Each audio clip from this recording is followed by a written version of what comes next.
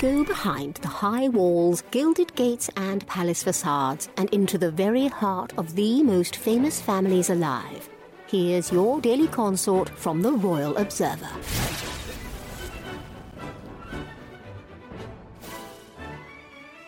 Prince Harry revealed that he was all alone with his grief after Diana, Princess of Wales, died when he was only 12.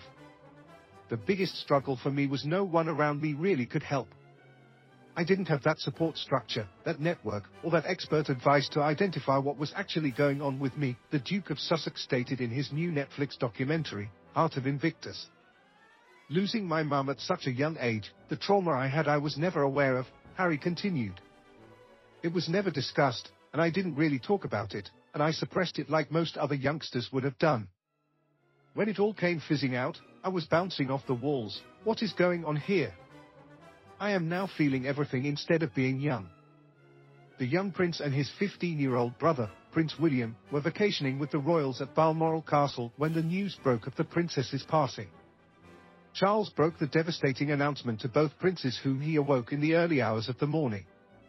In his memoir, Spare, Harry wrote about how he has undergone decades of effort to reconstruct that morning, before adding, "What I do remember with stunning clarity is that I did not cry. Not a tear. My father did not hug me." Unfortunately, like most of us, the first time you consider therapy is when you are lying on the floor in the fetal position, probably wishing you had dealt with some of this stuff previously.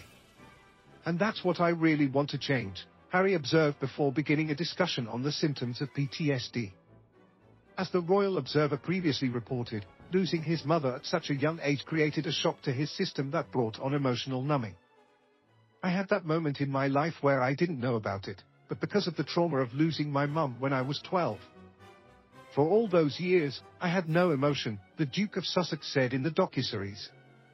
William was only a couple of years older than Harry at the time, but has not publicly shared such intimate details about his experience coping with the loss.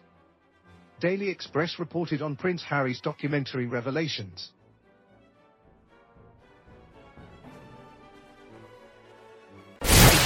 For more of your daily consort, be sure to visit theroyalobserver.com. Subscribe and like this podcast.